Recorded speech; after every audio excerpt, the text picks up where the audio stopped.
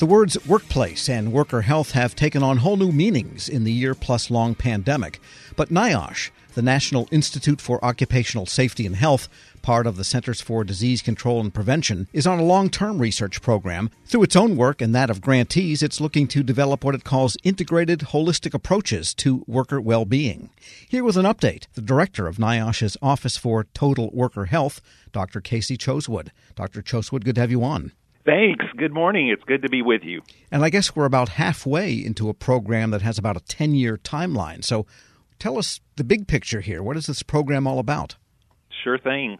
You know, when you have the word total in your program title, it's a pretty comprehensive, all-inclusive program. You know, but at the end of the day, what we're really most interested in is what does it take in the work experience to increase the well-being of workers? Now, obviously, that's good for workers themselves. It's good for their families. It's good for their communities when they leave work happy, healthy, well-paid. But the secret sauce of total worker health, if you will, is those workers who go home at the end of the day after a satisfying work experience.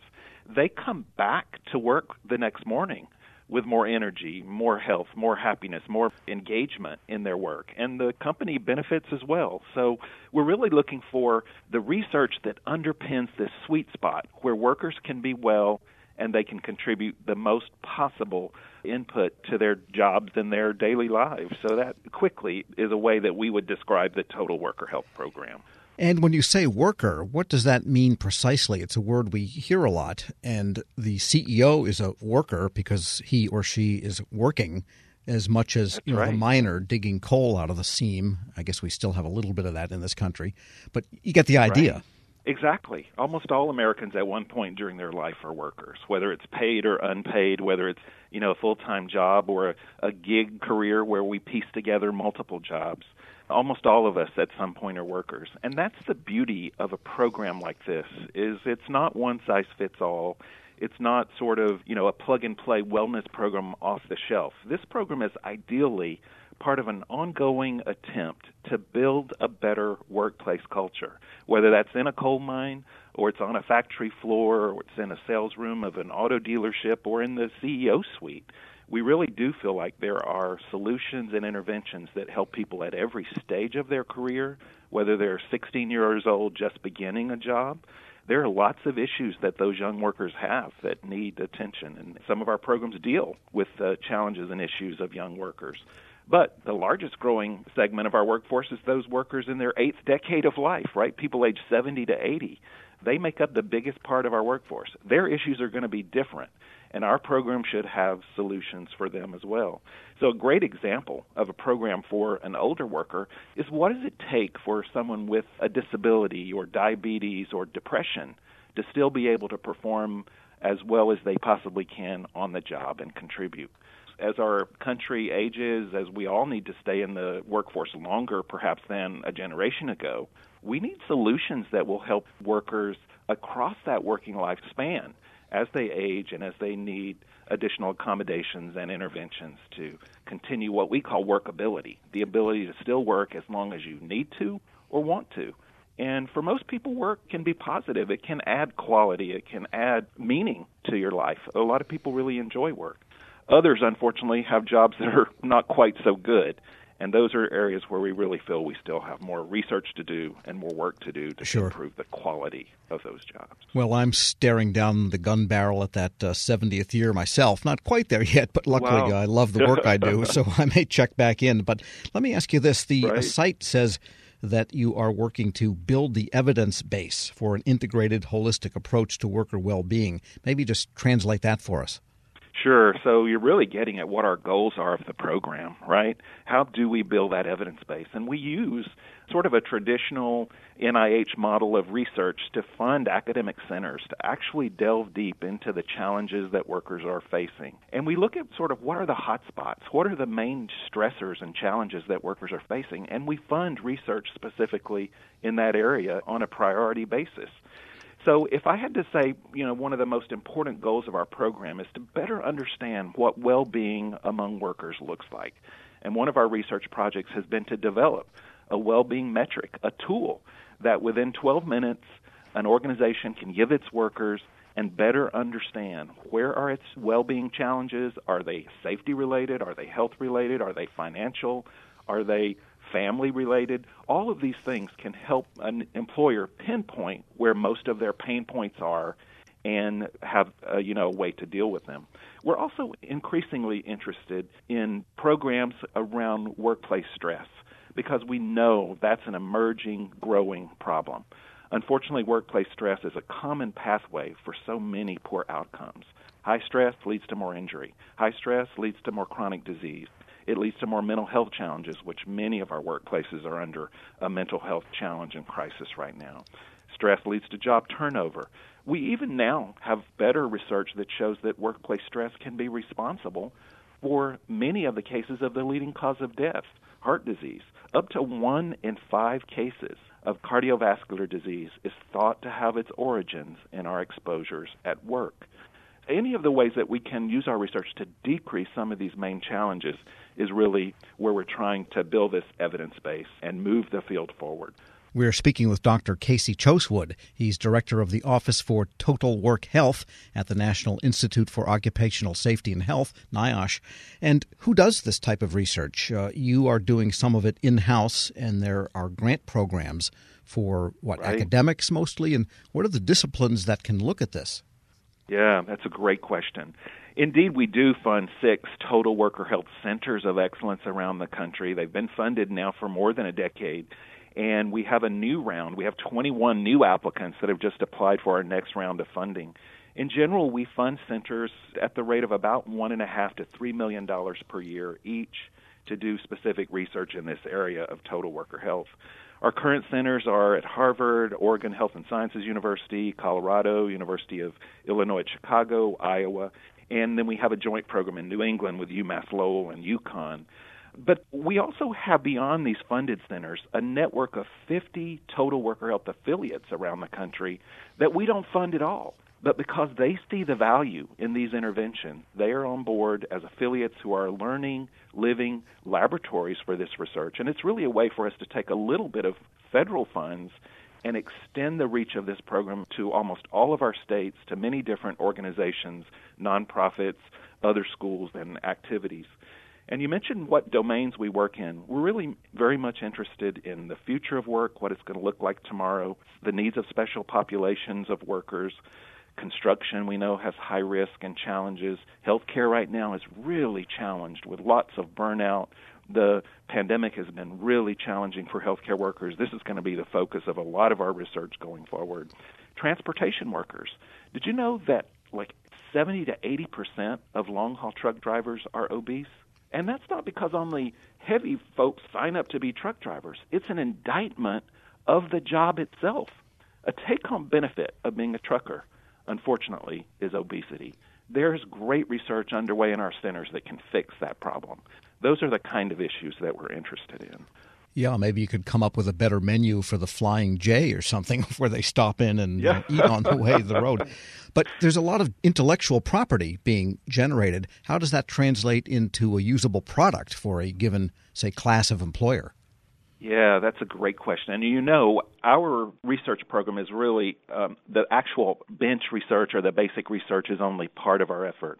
We call our program a research to practice sort of overarching program. And the practice piece is how you take the science and translate it into useful interventions, useful guidance documents, useful trainings for supervisors and managers, those toolkit tabletop talks, lunch and learns that really are part and parcel of the work experience for many people.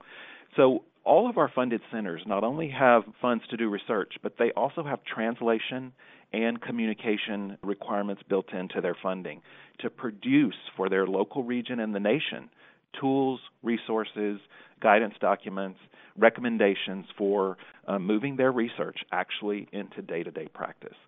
We have more than 50 promising practices that sort of highlight some of these best findings from our research on our website, and we've got lots and lots of free, very useful, oftentimes industry and job-specific guidance that I think your listeners would love to take a look at. All right. And is there a way of building some sort of a national metric that you can use over the long term to find out if these programs are actually having a difference statistically? Yeah, It's a perfect opportunity for me to introduce our newest tool that we just released last week. So the timing of our discussion is fortuitous. We have just released something we're calling the NIOSH WellBQ, and WellBQ stands for Worker Wellbeing Questionnaire. And this 12-minute, 68-item questionnaire can be used in organizations, large or small, can be used in one team or across the whole enterprise, and very quickly it identifies sort of how your workplace is doing in the measure of worker well-being. But even better than that, it identifies the domain where you should first prioritize your intervention. Is it related to their supervisory relationships? Is it related to traditional safety hazards? Is it personal medical issues or concerns? Is it mental health? These really quick, easy-to-use tools give immediate information to help organizations design the best program with the best fit for their own specific workplace. And this is downloadable right now? It is. It's available now. It's free of charge. People can use the survey today, have information tomorrow about where they need to invest to improve the health and well-being of their workforce.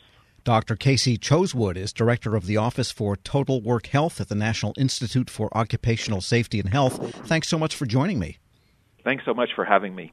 We'll post this interview along with a link to that survey at federalnewsnetwork.com/Federal Drive. Hear the Federal Drive on your schedule. Subscribe at Apple Podcasts or wherever you get your shows.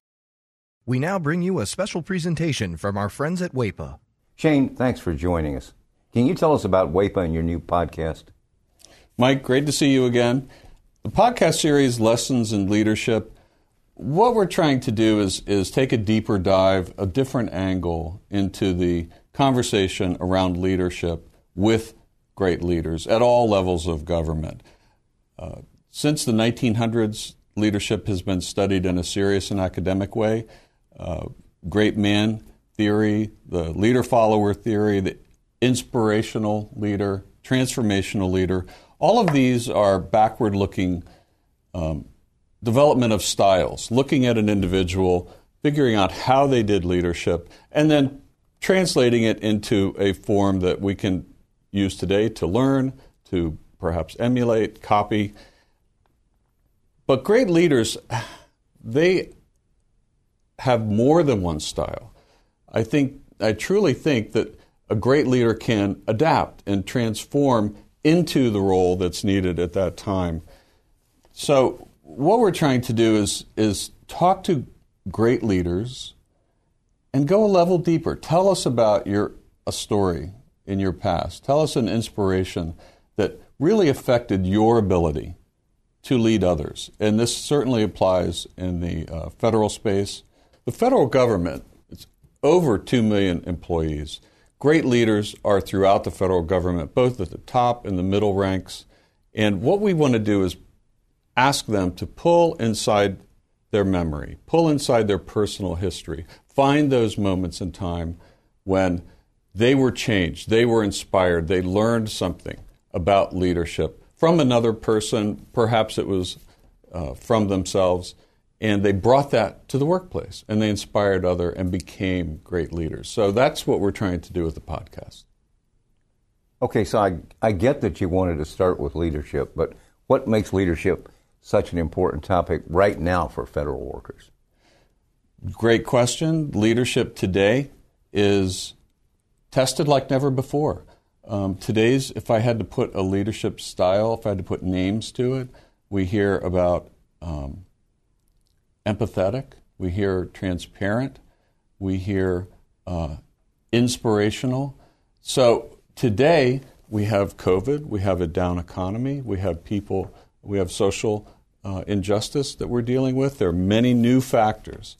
And it's drawing like never before on a leader's ability to pull from within themselves and adapt to the current change. So leadership today is almost brand new again. We're taking all kinds of different styles, attributes, learnings that leaders have.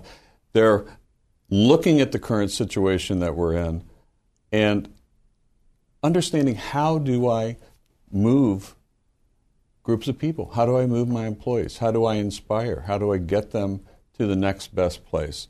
So I think leadership today, this conversation is extremely relevant, perhaps more relevant than it's been in several decades. You know, we talk about an employee's personal route to growth, but what role does the management side have in this? I think in the federal government, it's a little bit different than it is in the private sector. My father was a civilian federal employee. He joined the federal government in the 1960s. John Kennedy, he was inspired by ask not what your country can do for you, but what you can do for your country. He had opportunities to go in the private sector. That notion of service inspired him. It inspired an entire generation. I would like to think that call to service, which is unique in the federal space, in the government space, still exists today. Well, that about says it all, but is anything else you'd want the audience to know about you personally or WAEPA as an organization? I have been around the group affinity insurance world for 3 decades. This is my second major organization that I've led. And I will tell you that we impart this feeling, you mentioned it, Mike, about service, this notion.